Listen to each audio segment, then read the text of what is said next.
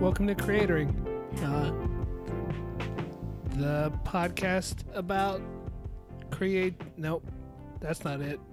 This is a podcast, and that's Courtney. Hey. And I'm Zach. Hi. I don't think I've ever introduced the co-host before. I just thought I'd try it. Yeah. Did it feel okay? It felt fine. Okay. Thanks for your concern. Hey, everybody. Yeah. How are you, Courtney? I'm doing fantastic. Yeah, I had a really good day. How about you? It was a day. Mm-hmm. I got up, I looked for clients, I recorded a podcast, and I drank some tea. Oh, nice. Mm-hmm. Bedtime tea. I don't know how much caffeine does Snapple use. Okay. So it's just a pure sugar high, and then you'll crash in bed. That's what everybody does when they're getting ready for bed, right? Right? Yeah. Nice. That's probably what Taylor Cashton does. Probably. Doesn't even brush his teeth. I don't know what I'm saying. With Snapple. Like your mouthwash. I mean, just based on his hate for cats. Oh, it yes. probably is something he would do.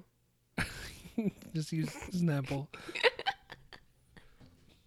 I mean, because he certainly does not shave. No, looks like he's an 80-year-old man.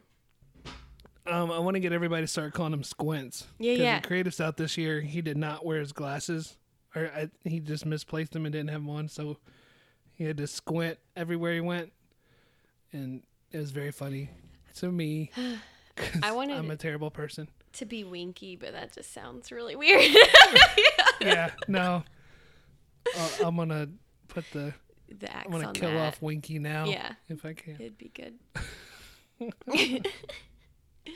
But that's who we talked to in this episode. We talked to Taylor Cashton, designer, speaker. What does he do for AIGA? He's on the board. In Raleigh. Yeah, AIGA Raleigh. Keeping stuff going. So he headed up the Thrive conference, which totally recommend you go to. He was on the team who organized it. But yeah, he has his hands in a lot of stuff. Well, okay, you can spin that whatever direction. Winky stays busy. Dang it. Yeah. Well, I mean, we've both known Taylor for a while, so yeah, it was pretty easy to get him to the point where he was opening up more than he probably should have, but he did. So enjoy.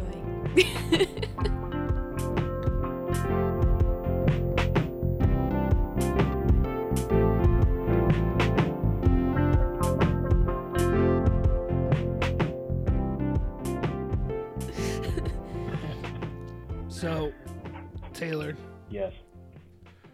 At Creative South, you kept calling yourself the world's worst fisherman, and that was a really nice fish you caught yesterday. Oh my God! Week. You know, I've had more people reach out saying, "I think you're lying."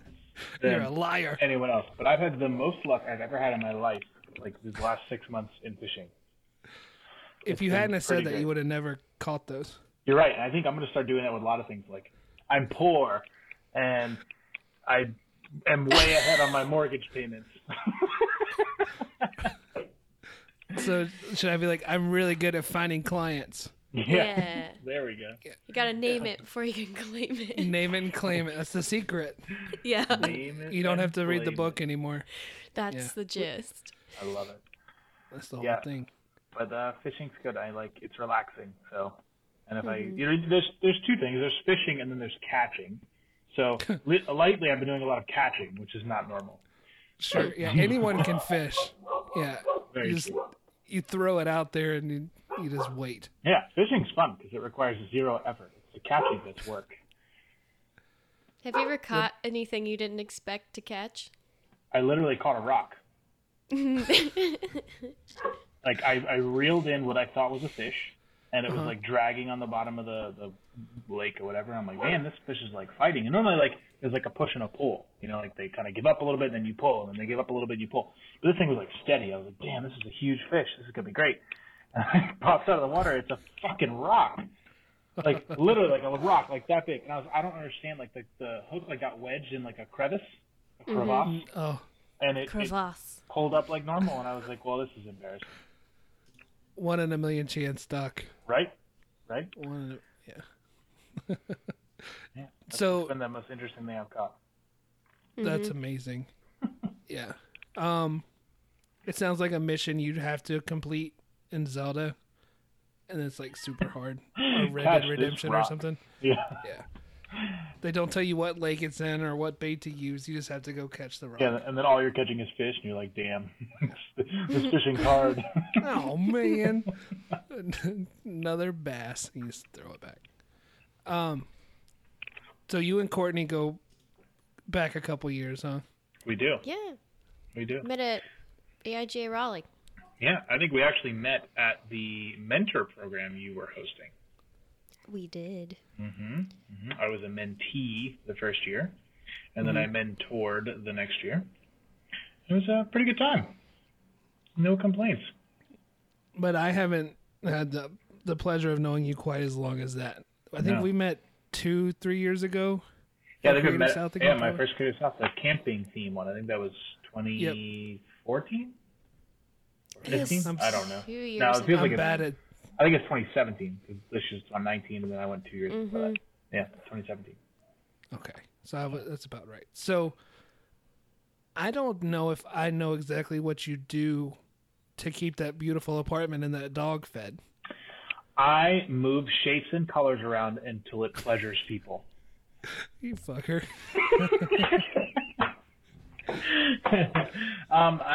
Do you want to share traditionally- where you do that at? Yeah, sure. I'm sorry. The bedroom. No, it depends on depends on the Where the afternoon. magic. Yeah. I'm currently a full-time designer, design lead at Fidelity Investments. I'm on the design systems team and standards team. So basically, I'm helping build components and things for the rest of the teams that work there to use, which is an entirely new thing for me. I've never done this kind of work before, so I started there back in January. Oh wow, brand new then. Yeah, it's super fresh, Yeah. and it's exciting because it's a completely new thing. So I'm still like, what I'm tackling now is like for the last 8 years I've worked primarily in like marketing design, and I freelance branding. Like that's what I enjoy doing. But you know, I never wanted to work for an agency because you know I like sleeping, so I never went that route. But I always worked in house somewhere. And then last year in September I got laid off after only working at a particular firm for about 5 months. They just started cutting people, and I was first one in, first one out kind of thing. So I was kind of forced into full-time freelancing for a little while. And while I enjoyed the work I was doing, I did not enjoy having to, you know, number one, have to do it, you know, because you end up taking work you don't want to do and that kind of thing. And then, you know, I was also having to do all the intake and all the other things that come along with having to maintain a business of some kind. But then you compound that with also job searching and interviewing. So it's like I couldn't just be doing the work. I was also taking interviews and having to stop and, you know, go elsewhere and meet with people and whatever. So I couldn't even focus on the thing I was supposed to be doing to make money. And then, you know, at first I wasn't considering anything in the UI space because it was new to me, right? Right. And I wasn't sure I liked it. Like what I'm struggling with now is I'm so used to, you know, for years I had a tangible deliverable I handed off, whether it be a print file or something that was going to live in a specific space for a specific purpose. And now it's like I'm making things or starting to make things that, you know, will be iterated on 1,000,000 times over the next 5 years, you know, or whatever, or they'll be absorbed by another team and changed into something else. And I'll never have a physical object of like a radio button. You know, it's just not a thing. And what I'm kind of battling with is I haven't figured out, you know, what doing enough is, you know, is, right? I don't know what like achievement feels like, you know, at least with having project work that had a finite thing. Like once you were done with it, you knew you finished and you handed it off and you completed it, right? But this stuff, like we track everything in Jira, which is just like a tracking software. And so I'm moving the little thing from like in progress to done, but that's not the same thing as like, look at this thing I made that now lives in people's, you know, hands. So it's an interesting, you know, I wouldn't say it's a problem so much as it's just new. And I haven't decided if I'm okay with that yet. So. Yeah. Yeah. Websites are never finished. It's like you publish a landing page and then you're like, yay, but then you have to read. But even like a landing page, it's complete. Like it's a whole thing, right? So at least you have a place something lives. Like I'm building like a button, and then people are putting it on their landing pages, right? So I don't even see where it ends up, kind of thing. So even past that extension, it's, you know, like I spent 2 months on color.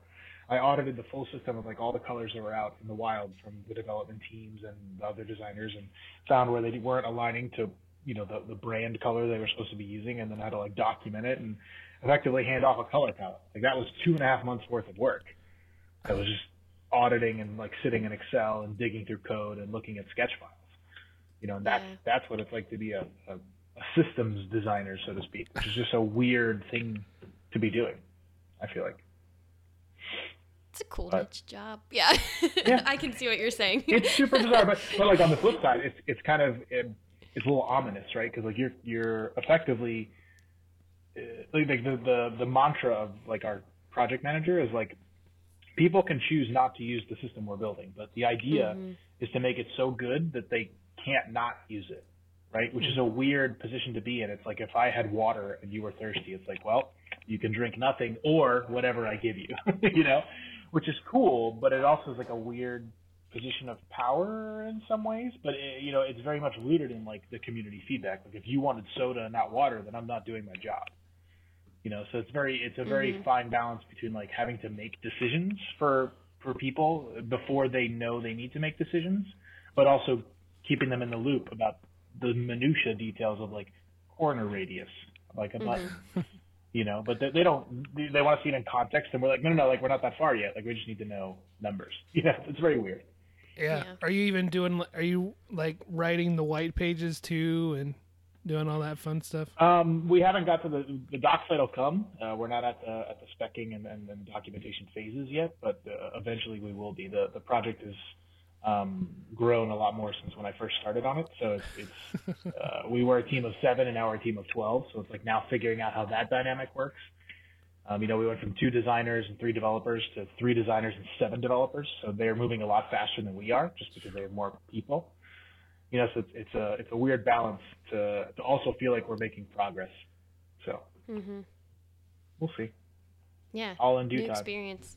Yeah. Well, and in the meantime, like I'm wrapping up client work that I had from when I was laid off, that I just have finally, you know, it's finishing out. Either projects got delayed or took longer than expected, or were just long projects that I booked not knowing I would have a job, you know, full-time job. So it's rolling off all of that stuff and just being able to go, okay, like you don't have to search for more projects. You can wait. You can breathe, which is just not a familiar feeling to me. So yeah. Well, speaking of which, I'd love to do a little recap of your Creative South experience. Oh, man. So I think the fun... when it comes to stress, yeah. Not only are you doing all that stuff, now you're big-time speaker boy. Yeah, by the way, I'll send you an invoice for this podcast afterwards. Yeah. That was just a perfect storm of randomness. I think the fun part about that is, if we want to get like a little bougie, like I read a book called The Alchemist. I don't read, by the way, so this is like a weird thing. This book I read, like I don't read. I like to try, but it makes me sleepy, so I don't do it as much. But like that was a book that I actually was able to like get through. It's kind of like a young adult literature book. Like it's not made for adults, but I read it anyway. And it talks about this idea of omens, which typically like the word omen comes with bad association, but what they use it as is like things that happen in the wild, meaning just life, that indicate something's coming whether you realize it or not. So if we think about that in relation to Creative South, like before I even left, I was like, I don't feel like bringing my computer, you know, because I don't want to schlep that thing around. And then I was like, maybe I'll need it, you know, or I'll need to make an edit to something or make something. And like, if I hadn't brought my computer, I wouldn't have my talk, right? So that's like thing one. You know, and then when we got there, or when I got my volunteer schedule from Diane, you know, I was looking through and there was a direct conflict with Jose's talk, the guy who was supposed to speak, who I, you know, didn't. And so I emailed and I made sure I got my shift changed so I can have that block of time free so I could watch his talk, because I was like trying to, you know, support him and everything. So like number 2, right? I moved all this scheduling stuff for a slot I didn't know was going to be mine. Otherwise I would have had like a volunteer shift that I was responsible for during that time. And then when I arrived on site and went to check in, they gave me a black lanyard, like the staff one, and then gave everybody else oranges. And I was like, I think they messed up. And I went back, I was like, are these for volunteers? They're like, no. I was like, well, then you gave me the wrong one. And they're like, oh, sorry, and like swapped it out. Right, so like all these like weird things that were like, I guess, somewhat leading up to like the day. Right. It's just super interesting. And then how it all kind of like went down is I literally got done with my workshop because I was volunteering for Matt Dawson's badge making one. So like once that was done, I was pooped. Like I needed a nap. So I went back to the hotel, which I never do. I normally like pack the day out, and I was like, I'm gonna like take advantage of this, like take this conference like lightly, like I'm gonna just enjoy a vacation. I'm not gonna try and do all the things. Yeah, that really worked out. So I went back to take a nap like after that session, and I literally was like scrolling through Facebook in the hotel bed, and I saw Jose post, and he was like, hey, you know, I'm so bummed, like I won't be able to make it, like the kids are throwing up, da da da da. So like of course like I messaged him, I was like, oh man, what a bummer, like was looking to see you. And then like I don't know what told me to do it, but like I texted Mike Jones and Lenny Terenzi and was like, hey coach, put me in, my talk's ready. JK, I heard Jose's out, really bummed. Or like something along those lines. And then I went to sleep, right? I just was like, I'm going to take a nap. So like I wake up about 40 minutes later and my phone's ringing and I thought it was my alarm. I was like, damn, I've been out for like 4 hours because I set it for 7 o'clock. And I was like, oh my God, like I'm like waking up, I'm all groggy, like run to the phone and I realize it's a phone call. It's from Lenny. And I pick up the phone and he's like, is your deck ready? And I was like, yeah. He's like, okay. And then I hung up the phone. And then it took a minute and I was like, whoa, that was weird. Like, why would he ask about my presentation? And then, like, it came to, and I was like, oh, shit. So I texted him. I was like, were you fucking with me? Like, or is this a thing? And he was like, no, like, you're on at 10:20 on Saturday. Like, be ready. And I just kind of, like, stood there, and I was like, this is a real thing. Like, there's no way he's messing with me. They wouldn't mess with me about this. Like, this is a big thing. Like, if they have, like, stuff going on, like, they need to coordinate. So I texted him. I was like, okay, no, but really, like, what are you talking about? He was like, you're on the stage. Do you have any questions? And I was like, yeah. Like, there's this list of like a couple. Yeah, 10 things. And then he just called me. He was like, you just picked up the phone and like everything was kosher. I was like, I was asleep. And he was like, oh. So we like ran through the whole thing. And the funny part about this is Mike didn't know any of this, right? So that I get to the stage like right before I'm supposed to go on. And he goes, I just heard about how this whole thing went down. He goes, that's so funny. Don't fuck it up. And then just like walks away, and I was like, "Oh man, this is great." And in his like Wreck-It Ralph costume too. Yeah, no, he was in the that wasn't a costume. No, that's what he looks like. Tuesday. Yep. So and that's that. Perfect. I just walked out there. Yeah, I didn't know. Like I thought this conference doesn't feel like it's 1,000 people. Like it feels like it's like a couple hundred. But like it's 900 attendees and like 100 staff and volunteer and the Springer people. Mm-hmm. And so I asked Lenny, I was like, just like when I was talking to him, I was like, how many people are in the crowd? He goes, do you really want to know? I was like, yeah, I mean, it's not that much. He goes, well, there's 900 attendees. I was like, God, I should have asked that question. Yeah, ask after. Oh, yeah. Oh, it was so funny. You killed it. That was great. Thank you. So how exactly did you get Jose sick? Yeah. Oh, I sent him a blanket. Yeah, smallpox is easy to get. Now that people are doing anti-vax, you know, it's really easy to find. Just go to my local playground. No, and then I was glad to see you speak because I had heard part of that before. I heard you talk about kind of your story with AFib, and we can touch on that in a little bit too. But I was really glad that someone was recording when I yelled at you on stage. Did not expect funny that. Part, that was my coworker who didn't know I was speaking either. And she was like, hey, like she put it on Instagram. She's like, so my coworker just walked out on stage, and then it's this video of you going, don't mess up.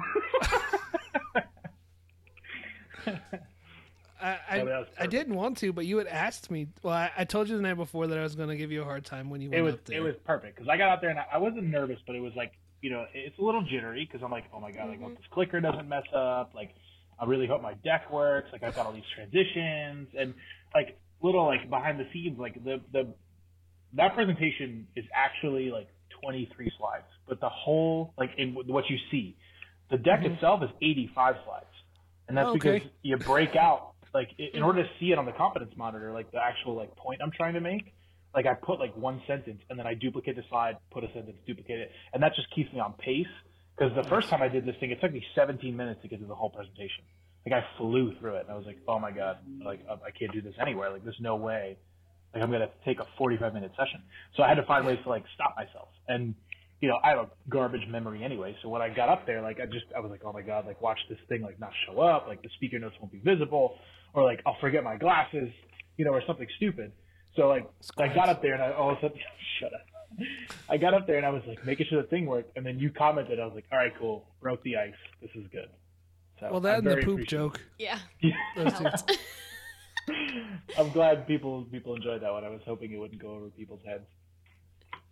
No, we got it. Good. I love it. So what was kind of the response? Did you get in a lot of feedback? It was Anybody come up to you? It was overwhelming. First, do you want to give an elevator pitch real quick of what your talk was about before? Yeah, sure. Just so people can kind of. Sure. So the talk's called Stress Addiction: From Morning Coffee to the Cardiac Wing, and the idea. Actually, I can read you the actual description, which will be way better than anything I can come up with right now. So the talk is kind of a few parts. The first of which is kind of a story, a little bit about myself, and then kind of a breakdown. But the guise of it is the description goes, you know, in quotes, like I work best under pressure. No worries, I'll get to you ASAP, or it's fine, I can handle it. And then, you know, pivots to the question, like, does that sound familiar? And it did for me, you know, as well, until I woke up one morning with the intent for a normal day. And instead I found myself in the cardiac wing of a local hospital for a short stay that included a lot of doctors saying, we don't know what's happening, which is kind of terrifying. So the whole guise of it is you know, basically I have a heart condition. It's called atrial fibrillation. And it's not life-threatening, it's life-annoying. And that's not a Taylor quote. That's something that someone who actually has AFib told me, and it was like a very refreshing thing because at the time I was struggling with like what it meant. But the idea is it's heart palpitations. It's an electrical miscommunication in the heart that causes the chambers to kind of respond in different ways. So, for example, what was happening to me in particular was the top chamber wasn't communicating to the bottom when it was beating. And so the bottom one decided to do whatever it wanted. And sometimes that was going fast, sometimes that was going slow. And then the top one would be like, oh, what's happening? And try to compensate, which resulted in basically me sitting still in a hospital bed with a heart rate of 180 beats a minute. And to give you like a frame of reference, like normal person who's sitting in a bed is like 70 beats a minute, like average. So it was more than double, you know, what's okay. And then the issue is not so much that the heart was beating that way. It's just that, you know, it could cause a bajillion other issues. It could lead to a stroke. It could lead to, you know, clotting in other ways and all those sorts of things. And the bigger thing that was an issue for me, or at least what they identified as an issue, is they couldn't tell where it was coming from. You know, 'cause typically AFib is triggered by drug use or like a mental health event, like a loss, you know, of a family member, or getting fired or something tragic, or even getting like surprised can cause a palpitation. But typically you don't stay in it for so long. So they pretty much boiled it down to the only thing that even made remote sense is either I OD'd on caffeine, which I hadn't had coffee in 3 days, or it was stress induced. But the kicker to all of that is the doctor and the cardiologist said, you know, I said most of the time this happens when people are awake, like walking through, you know, sitting in an office, whatever. Every time I've had some kind of flare up, so to speak, it's been from a dead sleep. So like I've woken up in this rhythm, which is the dangerous part because they don't know if like I've been in it for 5 minutes or the entire evening and it's just finally waking me up. So that's where like the scarier part comes in. So the talk kind of walks through what happened to me, the diagnosis, you know, what I found out. And then I kind of made the acronym for atrial fibrillation is AFib. It's AFIB. And not to give away all the secret treasures in my talk, but there's a process that I kind of associated with that acronym that I've used to kind of help me ground myself and change, I guess, my habits in a way that's more productive and just critically thinking about like what I'm doing, how I'm doing it, and why. And making a little more like pointed, intentional choices to bettering my workflow, my surroundings, the people I'm with, etc., to kind of try to mitigate the amount of stress I expose myself to. So, definitely. Yeah. Yeah, saying no isn't a bad thing. No, to not at all. Opportunities. Yeah. And it's hard. That's a hard thing to pass up because it's like, number one, there's like the feeling of like, I don't know if this will ever come again, right? The opportunity. And the other side is a lot of times it's like cool stuff you get offered to do, and it's like, well, I don't really want to pass this up because it sounds like fun. Yeah. You know, no matter what I've got going on, you know, and that's a hard thing to say no to. And the funny part is most of the time, if you're like, hey, how about in a month, you know, or 2 weeks from now, most of the time people are flexible. You know, not everyone's got hard deadlines. They just think they need a hard deadline.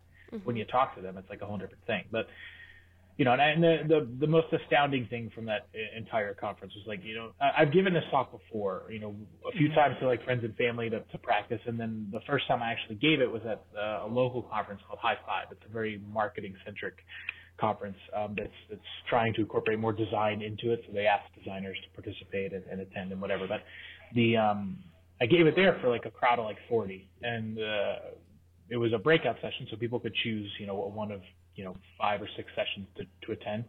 And, you know, it was good. And people, you know, responded to it. They came up, you know, afterwards. They were like, you know, thank you. Like, it speaks to me, yada, yada, yada. But at Creative South, like, people were, like, DMing me on Instagram, like, throughout the talk, like, of, like, things that resonated with them, where they were taking pictures and, like, posting quotes and stuff. And then even after, like, I had a volunteer shift directly after my session. So, like, I went to the volunteer table, like, the merch table to do my shift. And like this lady came up to me and just like pulled the collar of her shirt down, and she had a heart rate monitor on. And she was like, you don't understand. Like, I didn't realize other people experienced this. And I was like, yeah. I was like, neither did I. Like, this is a first encounter for both of us, you know. And it was just astounding. Like, there was that, and like I received like I like DM'd a bunch of people on Instagram that like took really cool pictures, and they like responded with like stories and how much they didn't realize what they were doing was like toxic, and that I put it in a way that's just like digestible and actually actionable, which I you know, the whole guise of ever getting into this like speaking thing is like, I hate attending talks, sessions, workshops, whatever you want to call them, where you don't leave with something you can actually do, right? And I understand, you know, like, you want to show your portfolio, you want to tell a story, cool. But when I come into something that you say there's going to be like a subject matter that people are going to relate to and be able to do things based on, like, I'm expecting some kind of like step-by-step process, like a takeaway, a quote, whatever, something I can digest and like do something with. So like when I sat down to like write this thing, I was like, my number one goal is, no matter how it comes together, like, I have to give people something they can actually do that's not just a bunch of bullshit fluff. Mm-hmm. And, you know, it's a challenge because you can only distill so much. You can only get so specific up on a stage in front of people with a certain amount of time. And it's a challenge. Like, and it took a lot of people helping me to get through that, and a lot of like organizational. Like, I met with Scotty Russell twice to kind of help me guide my flow, because like I had all the pieces of the puzzle, I just didn't know how to arrange them, and he helped me kind of iron that out. A handful of buddies came over 3 times to watch me do the talk, and like a lot of them didn't know anything about the story. Some of them did. Some of them weren't even designers, you know, whatever. And it was, the feedback they gave was great. They're like, I don't know what you were talking about there, or you went too fast over this. Like, and it was good stuff. Like, they weren't like, just be like, yeah, that was great, Taylor, thanks. You know, it was very much like, that was awful. This joke, nobody understood it, you know, whatever. And it allowed me to kind of hone it in so that it was relatable. And it was something that like I had to work on, you know, it wasn't a one and done. But the beauty of it, I think, is that what made it easier is that there wasn't, you know, it wasn't bullshit. It actually happened to me. Like, I didn't make something up and then be like, I'm going to talk about this. It was like, this is real. You know, this was something that like happened. I was actually in the hospital. Like, I actually used that 4-step model thing. I mean, just in a larger way. Like, it's not as easy as 4 steps. It's just, that's a nice way to frame it. And it's things I actually try to practice. Like, it's the whole practice as you preach idea. Like, I wanted to make sure that whatever I told people, that I was comfortable telling them, because I was also doing it. I was also experiencing. I was, you know, helping people run through it. And it wasn't just like, yeah, you could do it, kid. Like, do whatever you want. Quit your job. Be a freelancer. It's great. You know, like, I hate shit like that because it's not true. Right. It's just fluff. It's not realistic. I like how the AFib acronym too is so easy to remember with how your story ties together. And I still think of what it means. Yeah. Well, the fun your part action is, items, I still remember them. I made these little, and sorry for people who don't get to see this video, but the first time I did it, I made these little cards that were the key pieces of the process or whatever that I gave out at the end of the conference or the talk. And so people got like a tangible thing that recaps the 4 steps. And, you know, had I known I was going to speak, I would have brought some, but, you know, I had no idea. So I've been like DMing people who like send me messages like asking for their address if they want one, kind of thing, just so they can have that tangible deliverable. That I think is just a fun thing to put up on your office desk. It's got curse words in it. It's got like a bunch of stuff that like, unless you know the context, doesn't make sense to you, which I think is a little bit fun. But it's just it's nice to have a reminder like that. I think especially the process is easy, but doing it's hard, and having that reminder of like, well, here's what it looks like, I think is nice. I'm glad you're telling us a little bit about your process too, because that goes along with your story too. You didn't procrastinate until the very end. You took your time. You went through testing phases. Well, and that's the funny part. Like so I've had this idea for a long time, right? But the hard part is like I wasn't in anything that happens with me. Period. Like if I don't have an event, a goal, a client, a project, something, like I just put it off. So like when, I was like, I told the AIGA board, I was like, I want to do a talk. Like, I just don't know what it's going to be or when or where. And I never scheduled anything. So I just was like, all right, cool. I'll do that at some point, And then the High Five opportunity came up and they were like, and the conference was March 15th, I think. And I like submitted, February 1. And I was like, yeah, maybe we'll see. Like, I don't even have the talk written. I just have a rough outline of what I want to say. And maybe they'll bite, maybe they won't. And then they were like, yeah, cool. Can you have the deck to us by the 8th? And I was like, first of all, no. How about like the 14th? Like day before. I was like, trust me, I'll have it done. Like people will vouch for me that I'll get it finished, but I'm going to be like tweaking it till like the moment before. And then right then and there, I was like, all right, every like weekday like that I had free after work, I was home and I was working on it. Like I was like, I can't leave this to the last moment because this isn't something I'm just putting out like on medium.com that people can like absorb. Like this is something I'm going to be held accountable for in front of people, and that to me held a little more weight. So I was like, I need to not do my normal process and like procrastinate to the last minute and bang it out. Like I need to be able to practice this. I need to make sure that I don't fuck up what I'm saying, this list of stuff, or that I don't stare at the screen instead of talking to the audience, or whatever, and make sure my pacing's right and whatever. And that's, I was like, all right, well, I got to start like scheduling people to come over so that I actually have a deadline. Right? Or I won't do it. So I just like, I was like, all right, this date. I was like, can you guys come over? They're like, yeah. I was like, all right, cool. Now I have like a rough outline of when I need to have this done by. Otherwise I would have never done it. Yeah. It's good to have stuff like that to hold myself accountable to. Otherwise I'll just, because I'll keep looking at the same presentation, say over and over and over again if you don't call it done. I was telling Beth this morning, we were talking about the ways that different people write papers for school. And I was always the guy that waited until the last second just to run off of that rush of adrenaline. Yeah. Wait for my fight or flight to kick in. Exactly. Bang out a 12-page paper. And the shitty part about that is like, this is like the whole basis of my presentation is like that's the hard part about that is the output is creativity or productivity, right? You got it done. Right. So it's hard to swallow the fact that like that's a very terrible way to go about life. Because it's an addiction to something else. Yeah. It's that need for that adrenaline. Right. Right. And you may be doing great. Yeah, and you may be doing great work. It's totally possible. But it's just the amount of stress and anxiety that you don't even realize you're throwing at your brain. You're not giving it the chance to process that adrenaline. You're just running it into something else, which is very dangerous. And I don't think. And then what opportunities are you missing then? Because now you've got 2 days to get this thing done. What if something cool pops up in those 2 days? Yeah. Now Disney comes and knocks at your door and they need something done in a week. Or how about worse than that? How about like that was the night your friends were all going to go out to dinner because someone was leaving town and now you have to stay home and get the thing done. Like you're missing out on important things because you decided to wait. And that's what it was more for me. Like I would push and push and push and, I was so focused on getting these cool projects out the door, right? And I think the challenge and the issue I have with people promoting that whole like quit your job, freelancing's fun thing is like it's lonely as fuck. Yeah. Like at least with an office, like you're in there with people, whether you hate them or hate your job or not. Like you can like misery loves company, right? You're there and you're like we all hate this. This is awful. But when it's you and like a bottle of alcohol and your dog, like that's not good. No, it's like this is awful. And you have a terrible sleep schedule. Bottle of alcohol, dog, and a cat. You forgot the cat. Even worse. Worse. But I think by the way, cats are spawns of Satan, so you can go on a whole tangent on that. But they are directly from Lucifer himself. I don't disagree with you, but I still have one. That's They're fine. cute. You suffer that. I got that isn't two. what happens. You deserve it. But it's toxic, and I don't think the encouragement of like everyone do it on your own is not. It's not a safe thing. It's not a safe thing. I think it breeds a weird amount of negativity that you don't realize you have to absorb when you're on your own. So Sure. I wonder where that attitude comes from in the first place. Like the hustle attitude, I don't agree with. The cram as much work as you can in a day. A lot of people joke, go make the bread.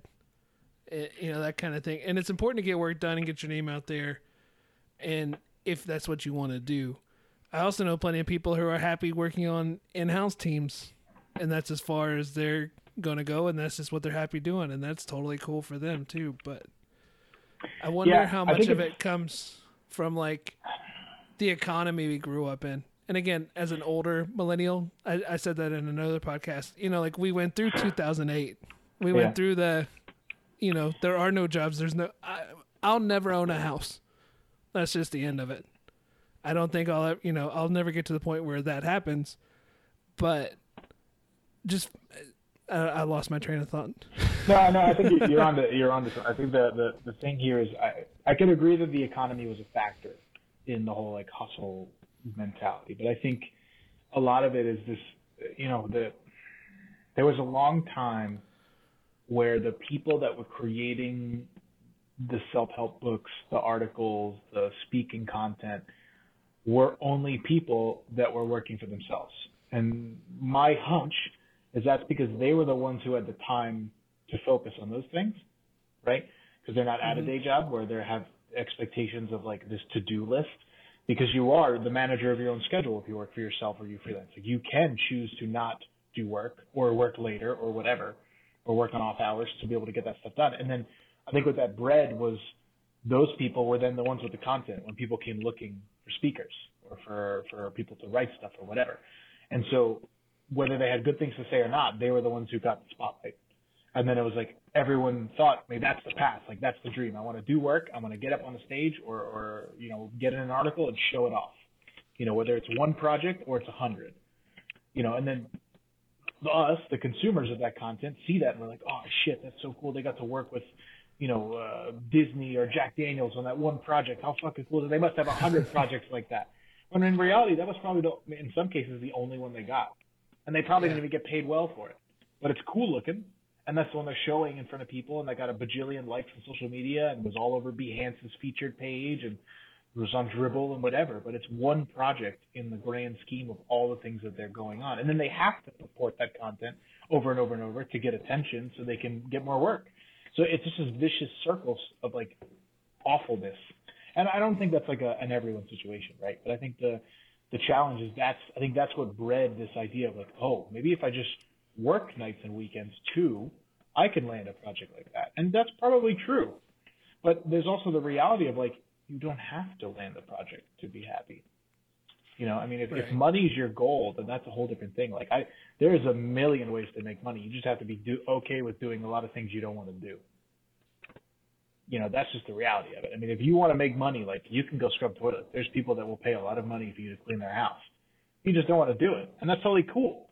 But, on the flip side of that, you shouldn't be burning your candle at both ends doing something that's literally wearing you out only for $1.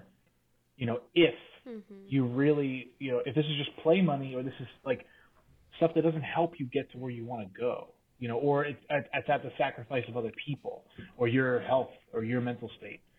And I think it's the hardest thing to realize that, number one, your actions are deteriorating yourself and or they're hurting the people around you, because oftentimes you're so distracted by the project at hand, you don't realize the damage it's doing.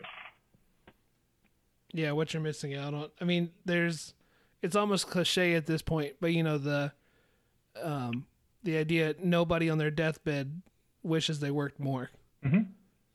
Yeah, and I think that one of the biggest like unsolicited byproducts of that is like there comes a threshold point of like, when you're taking work instead of or working extra instead of socializing, instead of hanging out with family and friends, whatever, there's a trade-off you're accepting there. Like the more times you say no to being out with people or going to do something social or whatever, the less times you can be mad when you don't get invited the next time. Right. Yeah. You know, and I don't asking. think, and that was a very hard lesson to learn. You know, when I look back on like before the whole AFib thing, like I was working every night after work, and I like didn't go to like trivia nights with friends because I was like, I want to do this cool project instead. You know, and yeah, arguably could I have found designer friends that would like love to sit around and, you know, do this stuff? Sure. But I mean, the core of my friend group wasn't creatives for a long time. It's not. It was, you know, people I went to high school with, college with, whatever, that were in my field, and a lot of that was just by nature of who I met. But you know, over time they would stop calling, and I got upset. You know, I was like, fuck these guys. Like, they're not even like bothering to reach out, whatever. Like, this is awful. And then, you know, I like regrouped, and I was like, maybe that was me. Like, I told them not to call because like every time they reached out, I was like, no, I'm busy tonight, or I got a client call, or whatever. Like, how many times did they have to hear no before they were like, well, then why do we even bother calling him if he's just going to tell us no every time? You know, and then that's on me. You know, I think that's an unintended byproduct. I think that people they forget. I think that's what leads to some like even more romantic relationships to have issues. It's like, yeah, look, you're on your computer all the time. Like, pay attention to the other person. You know, and it's hard. It's hard. You got to be really regimented on what you do and when, and that's a very difficult lesson to learn. I was trying to remember the first time my kids were on their computers, on that's what they call their iPads. And they told me to hold on a second so they could finish something they were working on because that's what they had seen me be doing. Mm-hmm. Like, hold on, I need to finish this animation, and then I'll come out there. And now they're doing that. It's a whole cat in the cradle sad song situation, but it happens a lot quicker than you think it does. Yeah, I imagine. And it's hard because, like, you don't want to stop them from exploring either. Like, that's the catch-22. It's like, if they're enjoying what they're doing, do you really want to take it away, you know? So when did you become this loud and opinionated? I was born from the womb screaming my opinion. I don't know. I think them to say that.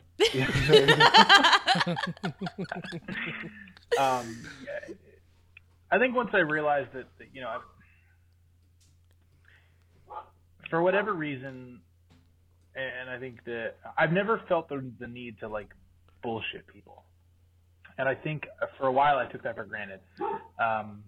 You know, I don't like the what you see is what you get, like I'm just an asshole, like purview. But I mean, there's a little bit of truth to that. Like, you know, there's not a two-faced portion of who I am. Like what you see and hear is like who I am. Like I'll tell you something's funky. I'll tell you if something's great. Like I'm cognizant and empathetic about situations, but like, if someone's doing something I don't agree with that's like hurting other people, like I'm not going to sit on the sideline. Like, and the same thing goes for like if I see a behavior that's like, you know, like ex-friend is drinking too much, like I'll be like, dude, like this is not okay. Like there's clearly something going on, whether you want to address it or not. Like there's something up. Like I'm not someone that will let bullshit slip by. And but you also wouldn't do that in front of all their other friends. No, exactly. No, you are capable of empathy. That's what I'm saying. There's an empathetic portion to that. It's not like it's not a call out to make fun of someone. It's just that there's a, you know, like I'm not going to do that at a bar. You know, it's a conversation that's had afterwards. But I'm not afraid to go up to people and be like, hey, like we need to talk about this. Like there's something going on here that either you're not addressing or that I'm completely making up, and I'm not. You know, I just need to know if this is true. And I think part of that is my incessant need to answer questions that I have, right, which is for better or for worse.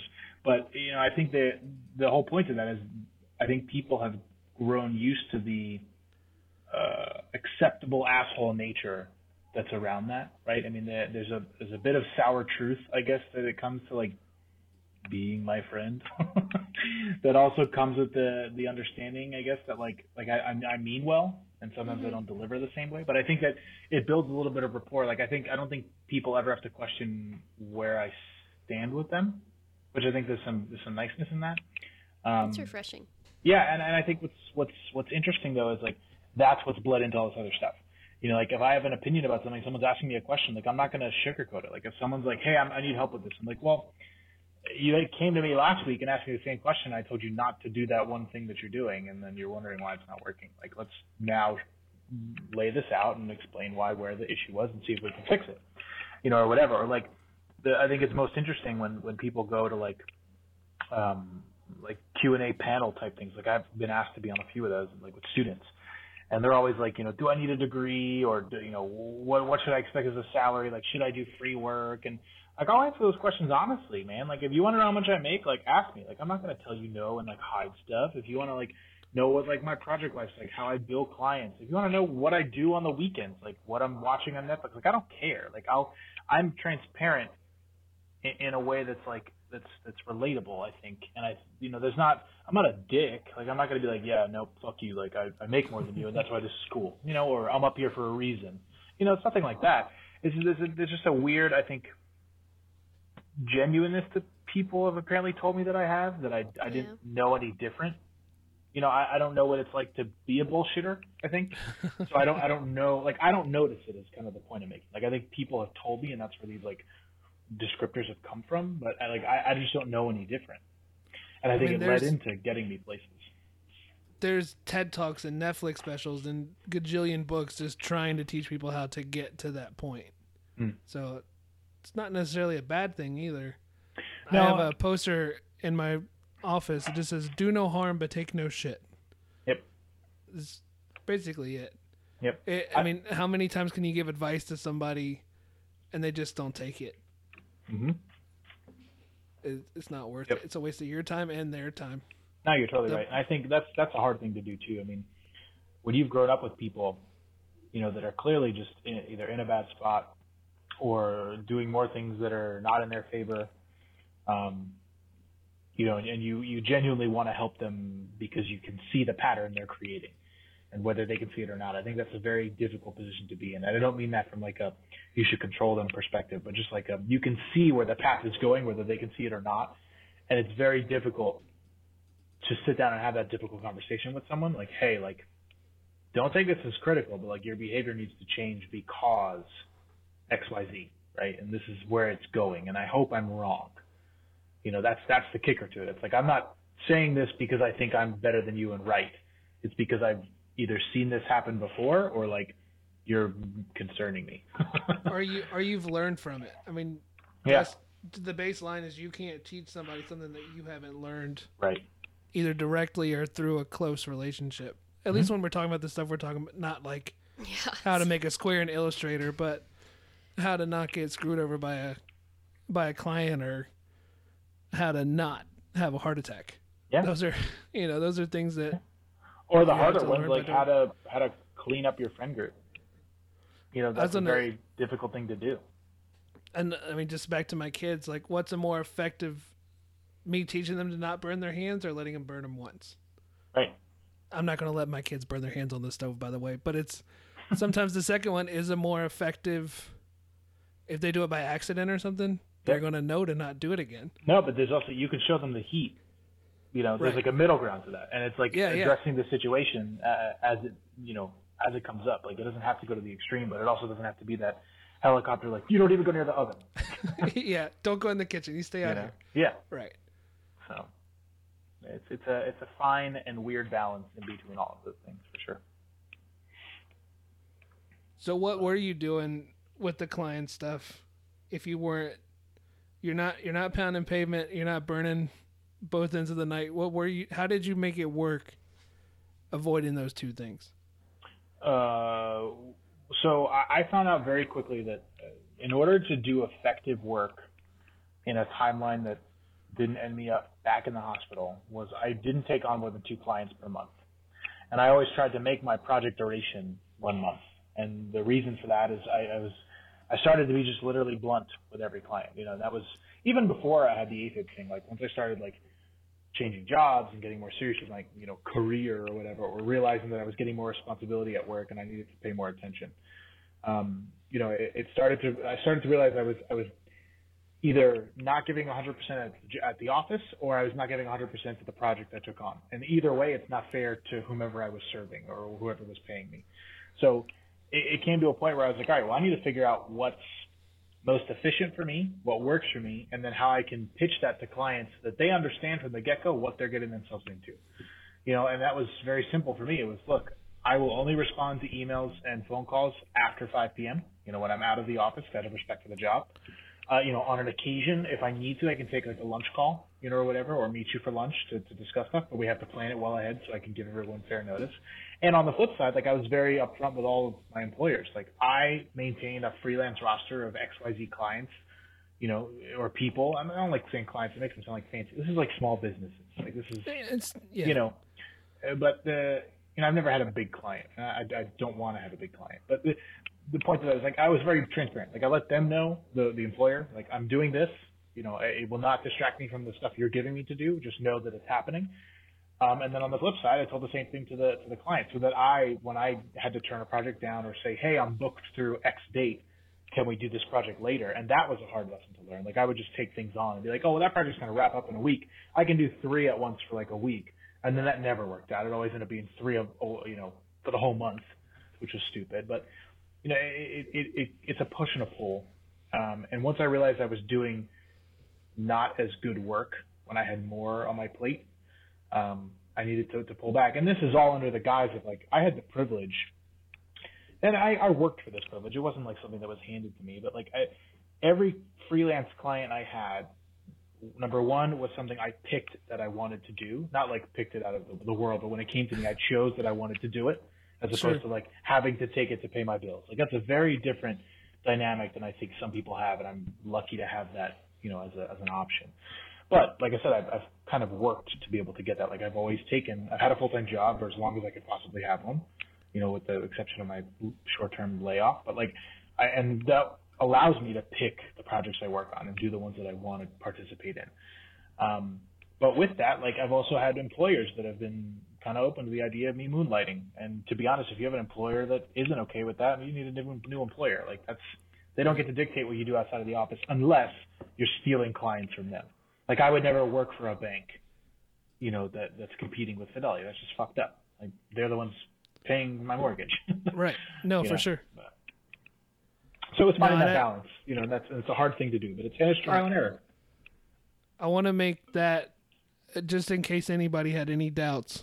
You said a couple of times in there, it's never anything you're talking about, like the not hustling, the being more intentional. You're always giving 100%, but like whatever you're working on at that time gets 100% of your energy and your creativity, but you've worked hard to set up boundaries and limits and clear expectations so you can give 100% to this, but then also give 100% to your life also. Yeah, I think the hustle thing is misunderstood more than it's bad advice. I think the intent of these people who purport this kind of hustle hard, stay humble. And the funny part about it, I made a sticker that said hustle hard and stay humble, and I sold it for a long time. And then when I started like realizing that it was kind of bullshit, I pulled it off the shelf. I was like, this is dumb. Like I'm putting out a message I don't believe in anymore, and that's not right because stand by your own shit. So I sold off whatever was left because I'm not an idiot. And, once I finished the batch, I just didn't reprint them. And people have asked for it, and the answer has been no. And the reason is I don't have faith in that statement anymore. And I think it's because when I, made the thing, I didn't anticipate for this whole hustle culture to mean work until you can't work anymore. Like it used to be like work hard and then, be proud of it. Like that's what hustle hard and stay humble meant. And I think it was either misinterpreted or purported incorrectly from like some of these motivation types to be, if you're not working nights and weekends and every day and every moment in between and not breathing, then you're not doing it right, or you're never going to achieve anything, or you'll never be a millionaire. What the fuck do you need to be a millionaire for? Most people can live super comfortably and do everything they want on $3,000 a month. So if I join your community and I do this step, I too can have a sports car? Is that what you're trying to say? Okay. That's the bullshit that comes out of that, right? Yeah. And I'm not talking about anybody specific or anything. Wink. No, you're right. You're right. I think that's the shitty nature. I think originally there was no ill intent by the statement. I mean, not for me obviously, but I think from other people as well. And I think the challenge there is, as people do, they interpreted it as they would and then recreated it, and it became this terrible culture. And that's just what it is. And there'll be a new term in 6 months, a year, that means the same thing, that people are all backing behind, and it'll come and go as most things do. But I think the challenge is just you have to be critical, right? I mean, you can distill a message. Like, you can hear some fancy person on stage say, hard work is the way you get to where you want to be. And it's like, that's a true statement, but it's also extremely vague. What does that mean to you? What is hard work? Does hard work mean working nights a weekend? Or does hard work meaning just being present of the stuff you're doing, so you're really giving it all your attention? Because to me, it's the latter. But it was the former for a long time, because I didn't understand the difference. I didn't realize there was another option. Mm-hmm. And I think that comes with, I'm naive. I was young.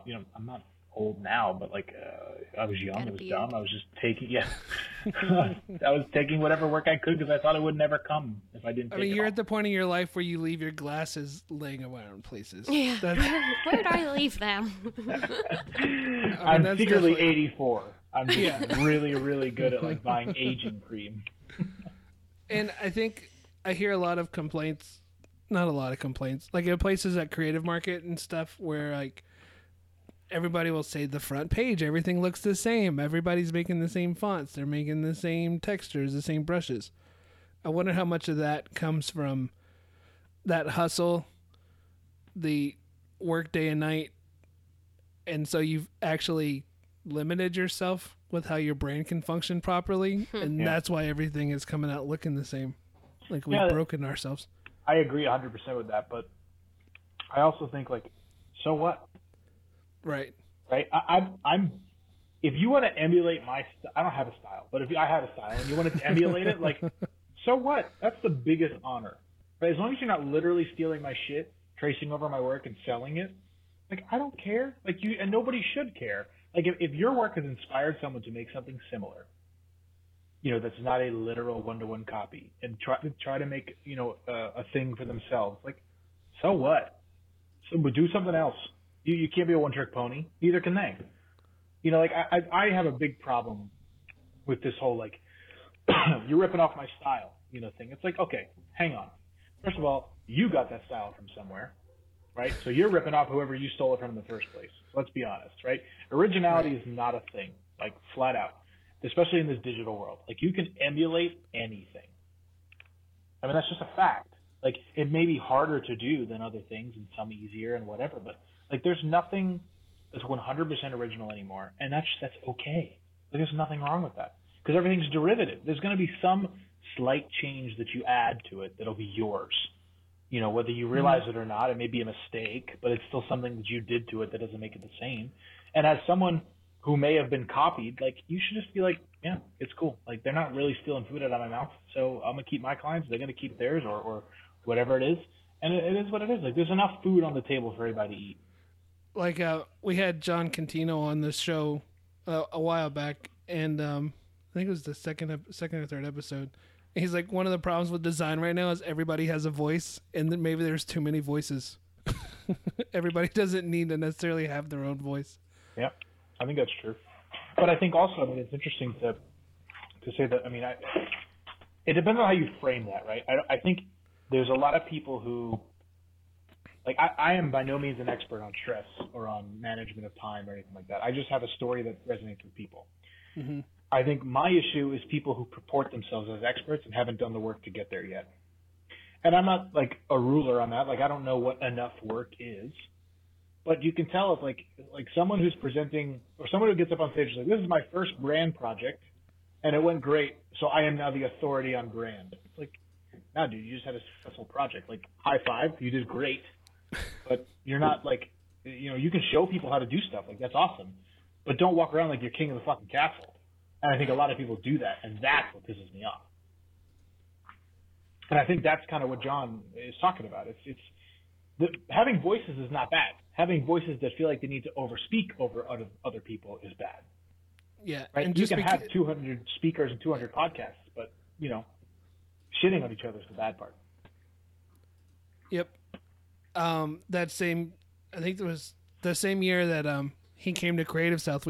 I guess it was last year, I was running around recording people, just talking. And at one point I was standing on the bridge with John, and I would have, there was a bunch of students, and I would go up to the students. I'd be like, hey, do you know who this guy is? And a lot of them said no.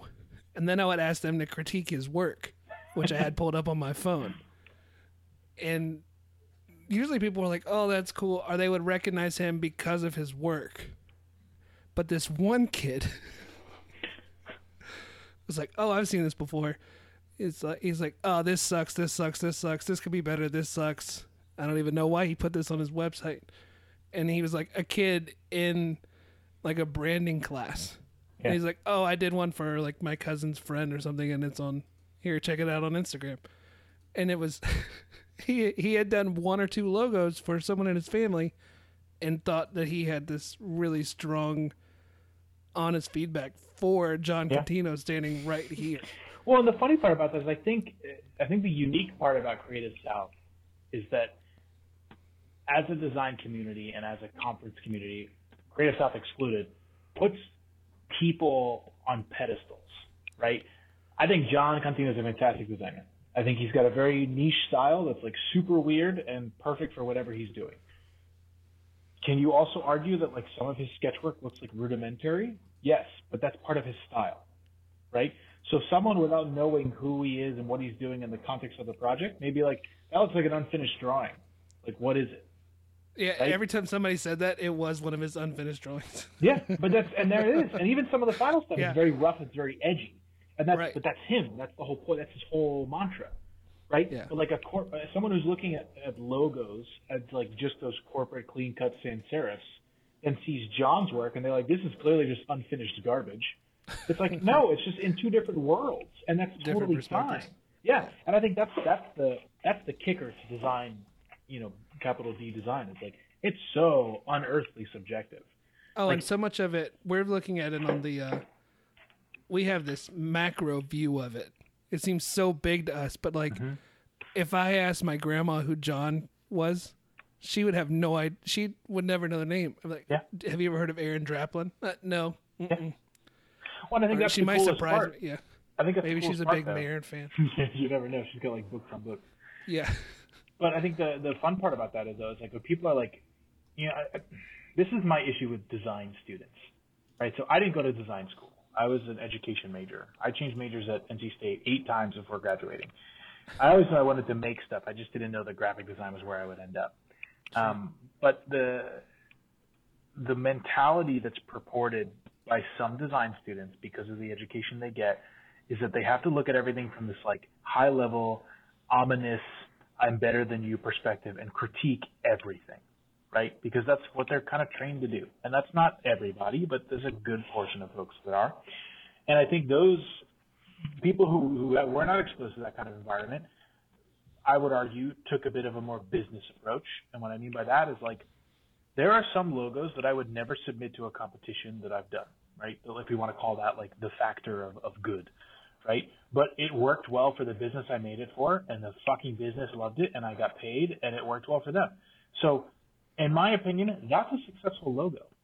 It may not fit the parameters of like Instagram and all the new stuff and like the true style of whatever I was going for, but the business loved it, so who gives a shit?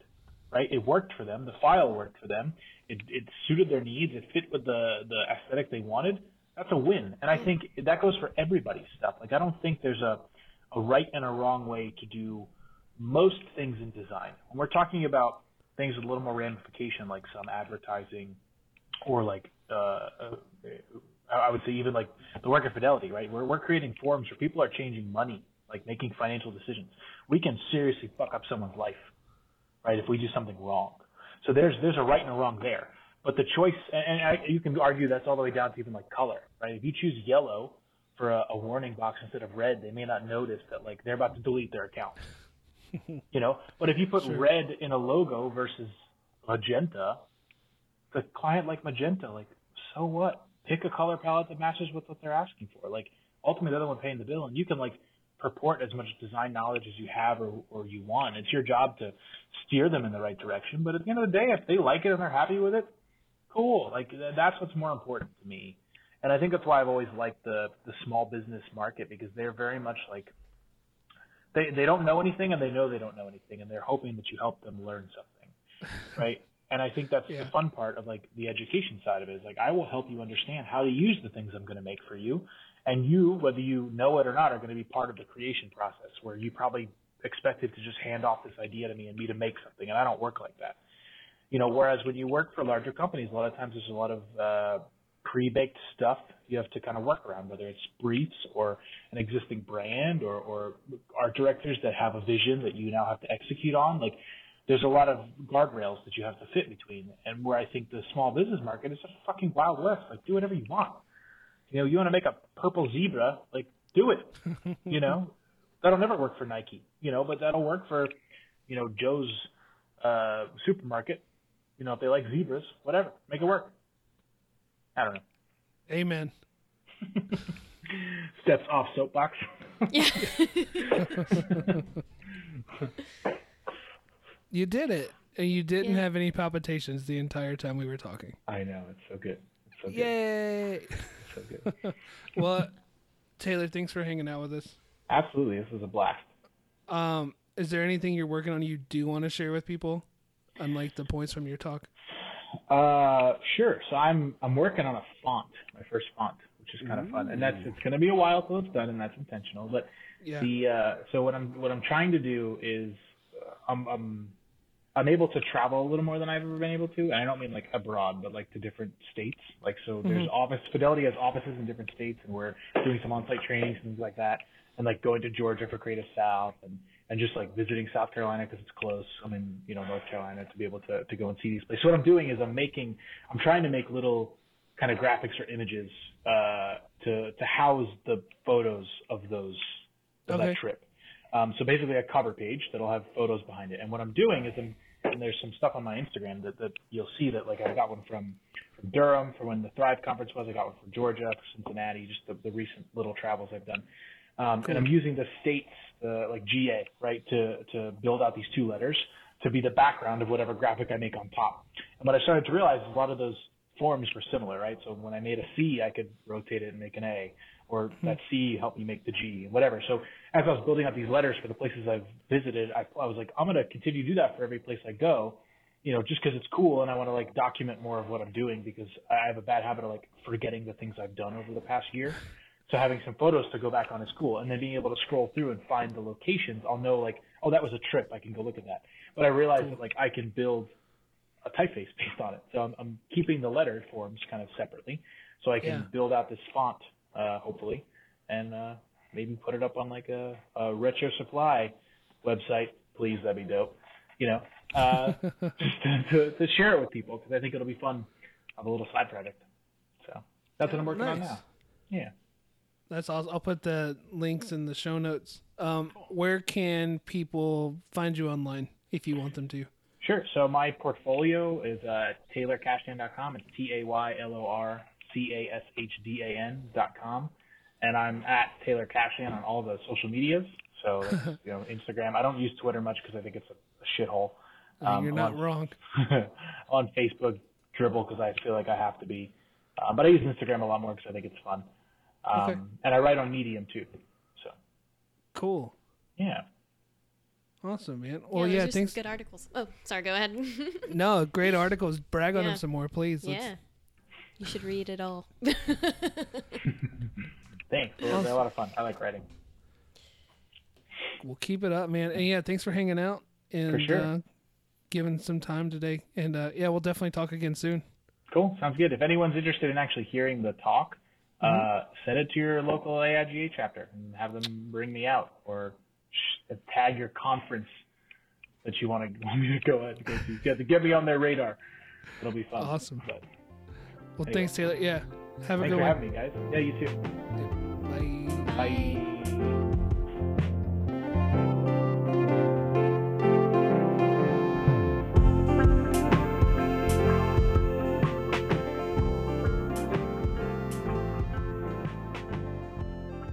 That was our conversation with Taylor. Yay! Yeah! I always hate recording these parts because I don't know what to say. Me neither. But it's always a pleasure to chat with Taylor. It's a good conversation. Right.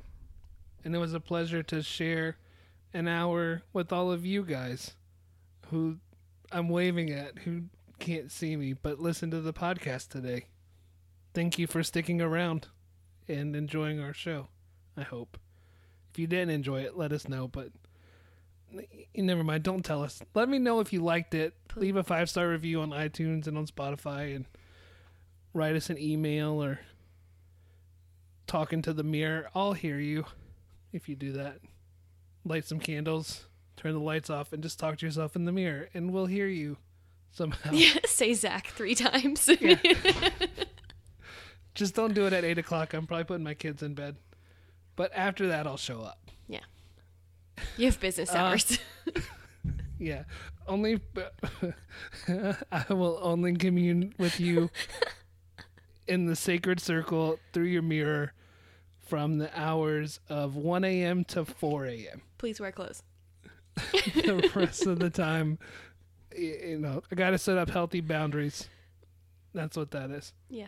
So, our theme song is Everything Went Quiet and I Was 8 Again by Cat Beats. You can find their music on catbeats.life, and you should, because it'll make you happy and your day better. Follow Creatoring on Instagram at Creatoring. And thanks again for listening. This has been Creatoring, and I love you. Thanks, guys.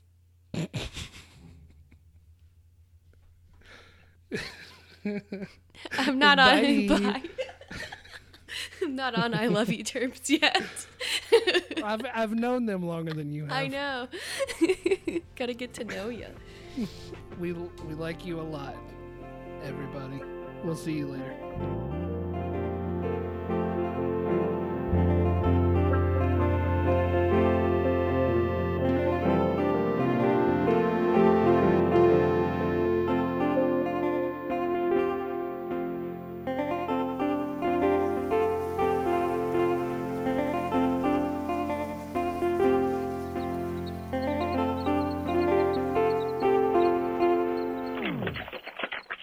What you got there? Shake weight.